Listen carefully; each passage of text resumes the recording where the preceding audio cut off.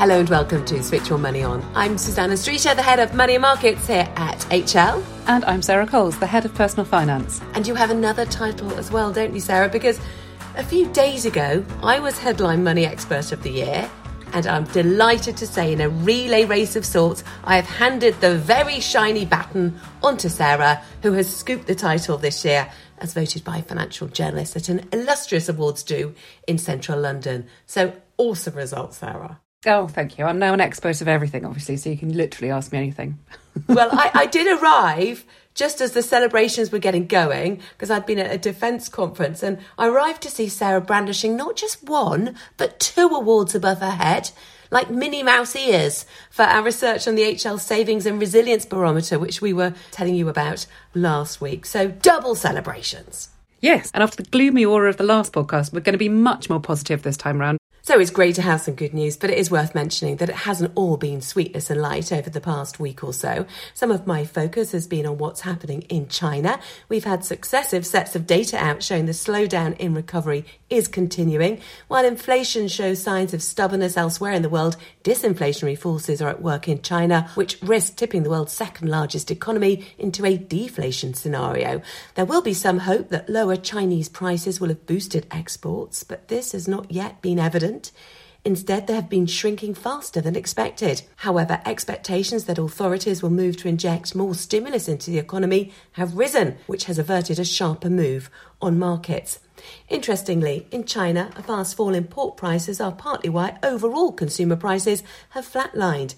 It's a big contrast to here in the UK, where pork prices have risen sharply, although Morrison's boss says he's hopeful prices will start to come down. But for now, it doesn't look like you'll bag a bargain, Sarah, when it comes to a pulled pork bun at a festival this summer. But then when it comes to festivals, there's very little that can be described as cheap. So when we booked this year's festivals, we were really shocked by how much accommodation cost and how ticket prices had risen, and actually how many events were sold out. So it's actually more than when we were booking this time last year. So it could be that the age of going out has returned. And that's the focus of this episode of the podcast, which we're calling Summer Fayre. Yes, we'll be speaking to Charlie Luckin, Managing Director of Signal Brewery, which operates a tap room and supplies events too. So it's really tied into the summer boom in hospitality and events. So Charlie, it's really good for you to make time in such a busy month of the year. How is the summer shaping up for you? Thanks for having me on. Yes, we are absolutely manic at the moment, and we're struggling to keep up with demand.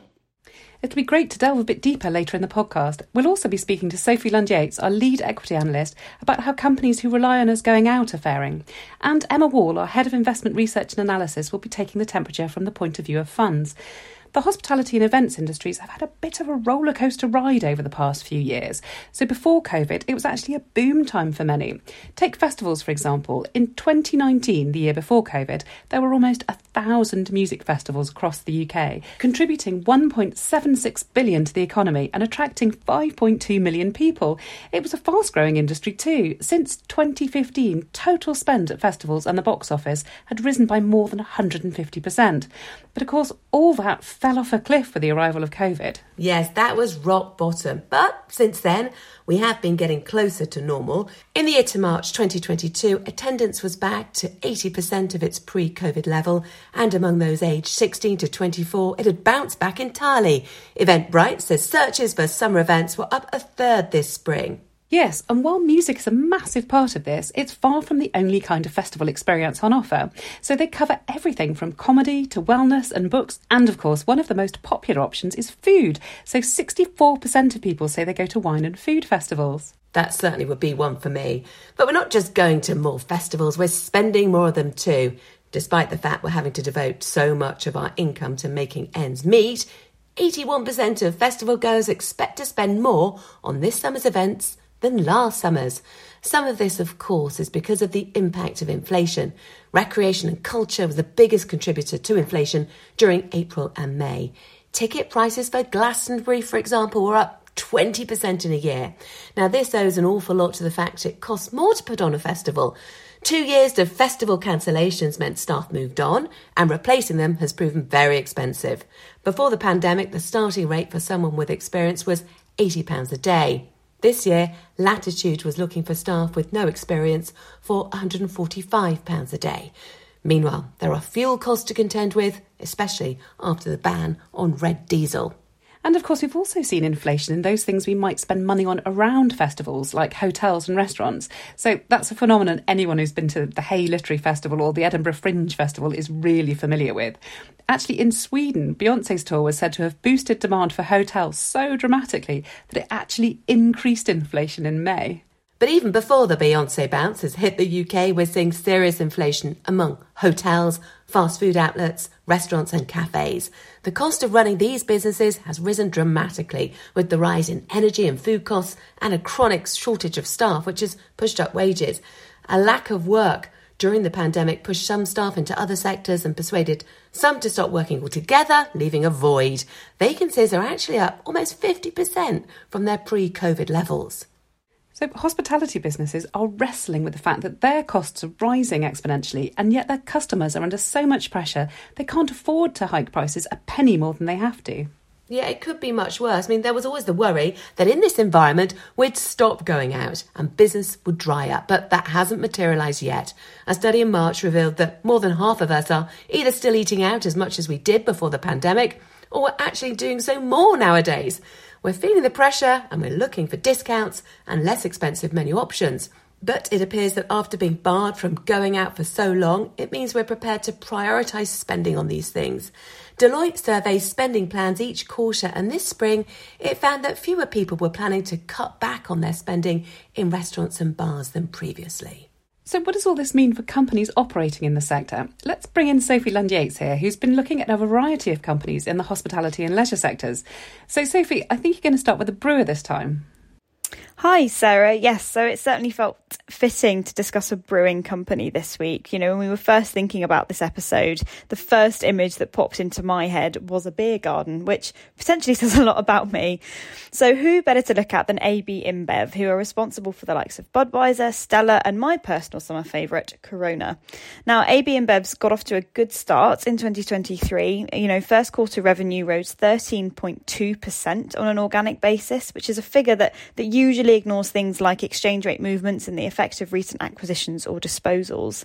And underlying operating profit grew 14.9% to $3.5 billion as revenue growth outstripped the rising operating costs. So is this typical of drinks companies in general doing okay? So the beverage industry has been holding firm in the face of consumers with less cash to spare. AB InBev's volume growth is slim, but it has continued to creep in the right direction for now, and it'll be important to keep an eye on how this progresses throughout the year. And really looking at last year, rising commodity prices kept a lid on how much of the revenue increase fed through to the profit line. If inflation calms this year, that trend should start to look, more favourable. And of course, the opposite is also true. And what about those brands? They must be a valuable commodity too. Yes, so AB InBev is benefiting from premiumisation. So this is just a fancy way of saying people are preferring to go for higher end options and products, which some of the group's brands are benefiting from. The brewer also has footholds in less developed markets from Latin America to sub-Saharan Africa, and means there's scope for huge volume growth in the years ahead. Last we heard, premiumisation is a trend that's making its way into these regions too. So what would you say is less palatable about the company? Being frank about it, AB InBev is carrying too much debt. At the last count, net debt was 3.5 times cash profit. Some 65% of scheduled debt obligations don't need repaying for 5 years or more, and interest payments are very manageable. Nonetheless, we're keen that ABI keeps its foot on the pedal where debt reduction is concerned. The group has a strong portfolio and a good global footprint, but debt reduction will be the focus for management for now, and that can keep a lid on progress. Yeah, and we've, of course, been talking about summer events and festivals on this podcast. So you've been looking at an events company too, haven't you? Really tied into all of this. So, certainly, I've been looking at Live Nation Entertainment, which is a New York-listed entertainment giant. It has a market cap of over $21 billion and is a live event ticketing, sales and marketing company. As some of our listeners may know, it's a producer of live music concerts, and it has three main operating segments, which are concerts, ticketing and sponsorship, and advertising. It has a mixture of owned and operated venues, and as you can imagine, Live Nation had a pretty rough time of it during the pandemic, and investors were definitely spooked. But the valuation has more than recovered now that normal life and optimism has re-entered the market in this area. So the industry itself has been criticised for things like ticket pricing issues. Has Live Nation been affected by that at all? The group's under a bit of pressure to provide clearer ticket pricing, I would say, and has told President Biden that it'll work to remove hidden fees, and I'll be looking out to see how and if that affects reported numbers, really. Revenue's expected to be about $19.2 billion this year, with operating profit in the region of $967 million. So that just demonstrates the scale this company has. I've also made it this far without talking about Taylor Swift, which I'm quite proud of myself for, if I'm honest. In all seriousness, the scale of this tour, which has been all over the news, just shows the genuine enthusiasm that exists for live entertainment in a post-lockdown world. And I think that represents a long-term opportunity. The main thing to monitor where Live Nation is concerned is the risks of ups and downs, thanks to that sharp recovery in the valuation this year. So from the Beyoncé bounce to the Taylor trend. Sophie, let's go back to pubs, because you do have another pub-related one for the last one. I am noticing a trend here. You have caught me out there. So whereas AB InBev definitely has links to pubs, obviously, its brands also benefit from people socialising at home who might pick a case of beer up for a barbecue. I thought it made sense to also take a deeper look at a pure pub company, and I've gone with JD Wetherspoon, and not just because I'm mildly obsessed with their breakfasts. So despite the ongoing pressures facing consumers in the hospitality industry, Wetherspoon's pubs are trading above pre-pandemic levels. We've seen that like-for-like sales were up 12.9% in the year to date. And that said, profits aren't quite enjoying the same uplift, and that's because of, enormous cost pressures. These challenges are made worse by the fact that, as most of us know, Wetherspoons is known for its value offering, and it's really fighting to retain that. It's wanting to keep its price increases below inflation, which is the right move if it wants to keep its customer base on side. But it does seem that prices are going to have to be pushed higher as inflation persists. The extent it will be able to do this without seeing volumes drop will be lower than other chains, in my opinion. So some challenging times ahead. So is it taking any specific steps to improve that profitability level? Sure. So Wetherspoon is looking to sell over 20 pubs too, because it wants to increase their average size and the distance between them. This should help footfall, but the proof will be in the pudding, really. And a return to cash generation has enabled further upgrades to the estate, and a decent reduction in net debt levels as well. That said, the jury's still out on when returns to shareholders will return. Wetherspoons has a different product and a strong offering, in my opinion, but the short term will be governed by how long inflation persists. And as we all know, that's a very tricky thing to map. I thought you were going to say that the proof will be in the hash browns, given how obsessed you are about breakfasts, but we have to wait for the next podcast. I've missed a trick there. Thank you. It is great, Sophie, to be able to talk about some of these hospitality companies with a bit more positivity than the podcast we recorded right bang slap in the middle of the pandemic. And talking of positive developments, I should remind you that we have an email for you to get in touch with us. It's podcast@hl.co.uk. And we'd love to hear from you with any questions, thoughts, or any sector you'd like us to explore in more details, or any particular breakfast obsessions that you had, or indeed anything else podcast related. But back to this episode, and we want to dig a little deeper into how the return of our love of going out has affected businesses operating in the area. So Charlie Luckin, Managing Director of Signal Brewery, is still with us. So Charlie, what part do events play in your business? They play a small but very salient part in our business. We tend to be selling beer into the pubs mainly, but the festival world is huge for us as well now. We tend to partner with festivals and sporting venues of between 500 and 5,000 people. 5,000, that's an awful lot of beer to supply. Do you think that people really are going out more? Does it back up the trends that we were talking about a little earlier with what you're seeing in your business? I have mixed feelings about that, really. I think there was a huge relief for people once COVID finished and suddenly everybody was going out. But I also think that there was a war chest of cash that people had saved up during the COVID 2.5 years. And I think now that amount of money is waning. And I think people have spent that now, if I'm candid. So do you think this is the last summer hurrah? I think possibly, yes. The inflationary cycle, as it is at the moment, is having a huge impact on people. We're certainly hearing from festival organisers that numbers are way down on previous years. And, people are nervous now. And I don't think we can avoid that fact. So in terms of when people actually do go out and, go to festivals or come to your tap room, have you noticed a sort of change in their spending habits? In the tap room, not so much. We're very fortunate to have quite a sort of cool, edgy industrial space there, which people find a bit more forgiving and fun, possibly, than standard pubs. So people come there because it's a different experience. One of the things I know that you run is payday parties. Can you tell us a bit about that? Yeah, this is a new venture for us. We decided not just to encourage people in to have a drink with us, but we wanted to treat people to a little bit of value for money at last. Prices in pubs have gone up so radically, mainly owing to the problem with utilities and people being stretched. All the publicans are struggling with very high utility bills at the moment. So prices have had to shoot up. Some pubs are charging £7 plus for a pint now, certainly in the capital. So what we're going to do is every pay weekend, we're going to have a payday party down at the brewery, whereby you can have a pint and a slice of pizza for a good old-fashioned £5.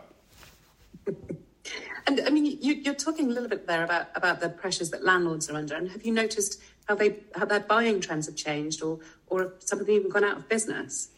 Yes, unfortunately, there is a number of businesses that have decided to throw the towel in, which we're really sad about. Not many of our specific clients, but I'm certainly hearing of issues with other people's as well. Are they changing the mix of what they're interested in buying in order to sort of to try and get a better margin on what they're going to sell? Yes, they're constantly looking for a better margin. We're obviously a craft brewer, trying to be a commercial style brewer. But, in comparison to the macro brands, we have to really pedal hard to keep up with the macro brands and their pricing. So a pint and a slice for a £5 certainly sounds appealing. Is the whole idea really to get new people through the door so that you can then sell them more expensive craft beer once they become more loyal? We prefer to call it value for money and just give people a better experience, really. The beer that we produce is completely natural beer, for instance. So we're really trying to push that to the market rather than anything containing chemicals, etc. So you also sell sort of direct to people at home, so the sort of subscriptions and the home delivery market. So how important is it for you to be diversified in times like this? I think extremely important. We've got to remain nimble at all times. We launched a subscription service whereby you really benefit from the price you're paying on a monthly basis to receive really good quality beer to your doorstep. We're hearing a lot as well in the hospitality business about just how hard it is to recruit staff. What kind of labour shortages, if any, have you experienced? Many, actually. We've struggled to find staff at times. Fortunately, we have rich pickings with the university students, though, and they are with us for the peak periods during the summer. So they're really helping keep your business afloat by not just drinking all the beer at the end of the night. Yeah, they go drinking at uni and then they come serving drink when they're not in uni. It looks like a sort of fairly tough time at the moment, and generally for the hospitality industry. Where do you see this changing? Do you see us sort of turning a corner anytime soon, or do you think we're in this for the long haul? I think I'm a bit of a realist in this respect, and watching inflation as it is, and certainly the squeeze that we're having put on us by the HMRC, duty is going up on beers between 3.5% and 8.5% next month. I think possibly that there's going to be a quieter time, if that's a decent way to describe it. Are you concerned as well about the impact of this trend for zero alcohol beers on your business, or are you trying to tap in to that trend as well? Currently, we're not going to go down the route of zero alcohol or low alcohol. That's not for us at the moment. We feel that we've got a great portfolio of beers. We feel that we're not going to try and get involved in it at this current stage. How would you sum up then your feelings about the year ahead, Charlie? Or are you looking like kind of further over the horizon and sensing that there could be a return once inflation dies down? As a business of our size, in its relative infancy, we've been running for 7 years. I think we're in a good place, but I think appetite for beer, certainly macro beer, is certainly changing significantly. And I think people want a bit more value for their buck. We'll probably be absolutely fine, I'd say. Well, cheers to that. And thank you very much, Charlie, for coming on to the podcast and telling us a little bit more about your view of the landscape currently. Thank you for having me. So now it's time to get a fund manager's view with Emma Wall, our Head of Investment Analysis and Research. Hello. Today, the 25th of July, I am talking to Audrey Ryan, manager of the Aegon Ethical Equity Fund. Hello, Audrey. Hello, delighted to catch up with you today. Thanks for joining me. And today we are talking about the hospitality sector. So before we get into any stock specifics, because I know you have a couple in the portfolio, I thought we could broadly talk about the challenges that the sector has faced over the last few years, because it's had not one but two once-in-a-lifetime events which have impacted revenues and profits and the ability for those companies to find staff and pay for things, hasn't it? Yes, I should start by saying that the Aegon Ethical Equity Fund can only invest in companies that pass our proprietary ethical screening process, which means that there are a number of stocks within the travel and leisure sector that we cannot invest in. As an example, pubs and restaurants that derive more than 10% of their business from the sale of alcohol would not be investable for the fund. But yes, the travel and leisure sector is relatively diverse, both in terms of companies within it, from a geographic exposure perspective, but also in terms of subsectors within it. So, from hotels to contract caterers to airlines and pubs and restaurants. So this provides the opportunity to invest in some, what I would deem to be long-term structural growth plays. But in addition to that, some slightly more cyclical businesses. It also provides, quite a nice mix within the sector to those companies who are exposed to leisure spend, but also those exposed to corporate spend. But as you rightly say, the global pandemic was a challenging environment for a number of companies in the sector. However, I believe that a number of those businesses have dealt well with the situation and have emerged in a stronger position. We've also seen varying degrees of reopening by countries after the pandemic, and this has happened at different stages. So, there are still further benefits to come for a number of companies as things continue to normalise. I think many people would assume that the cost of living crisis would potentially have a larger impact on hospitality because ultimately, is this a discretionary spend? Are people cutting back from holidays, from meals out, as prices, bills are all rising? Absolutely. I think, there are well-documented macro and consumer-related pressures out there, but it would appear that consumers are still relatively keen to spend in the hospitality space. I still see that there is some pent-up demand to work through. So whether that be on the overseas holiday or indeed staycations, and post the period of the pandemic, just being able to go out and either enjoy an experience or an event, such as a concert or a wedding. But I would absolutely acknowledge the pressures on a number of UK households and very aware of the delay in the transmission effect as, rates have moved up to the 5% level. I guess we are still expecting rates to move slightly higher. That said, as we progress through the second half of this year, I would hope that some of the pressure on household costs, whether that be on fuel or indeed on food, should abate to some degree. So let's turn then to some stock examples. Looking at the portfolio of your fund, where are you seeing opportunities within the sector?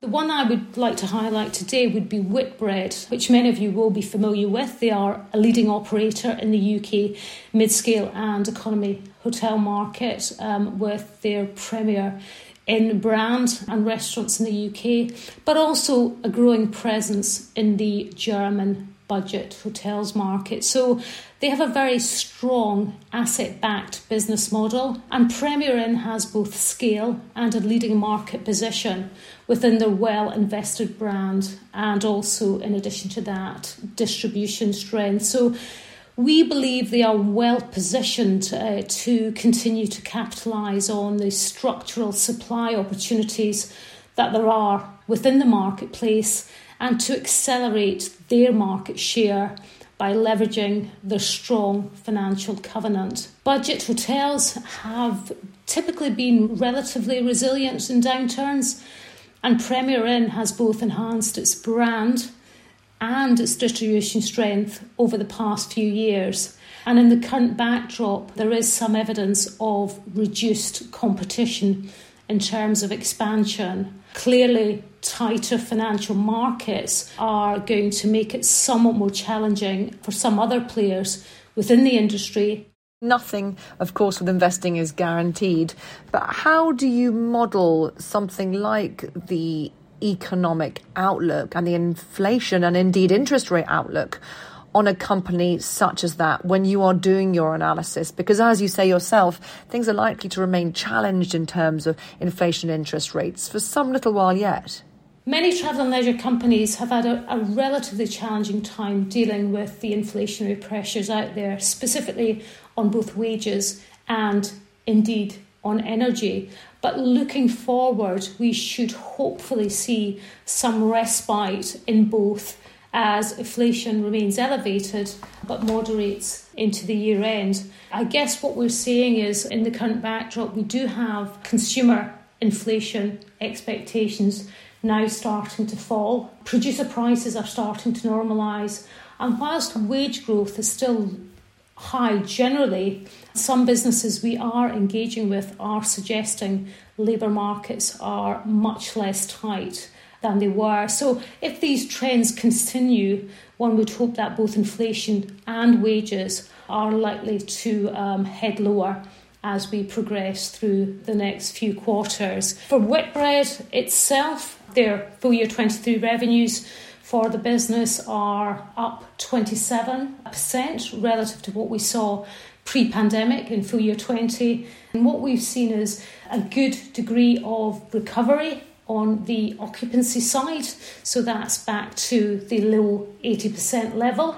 And I guess the focus going forward will much more be about the pricing environment, about the rate they can drive throughout their business. Thank you very much. Reasons indeed to be cautiously optimistic. Thanks for talking today. Thank you.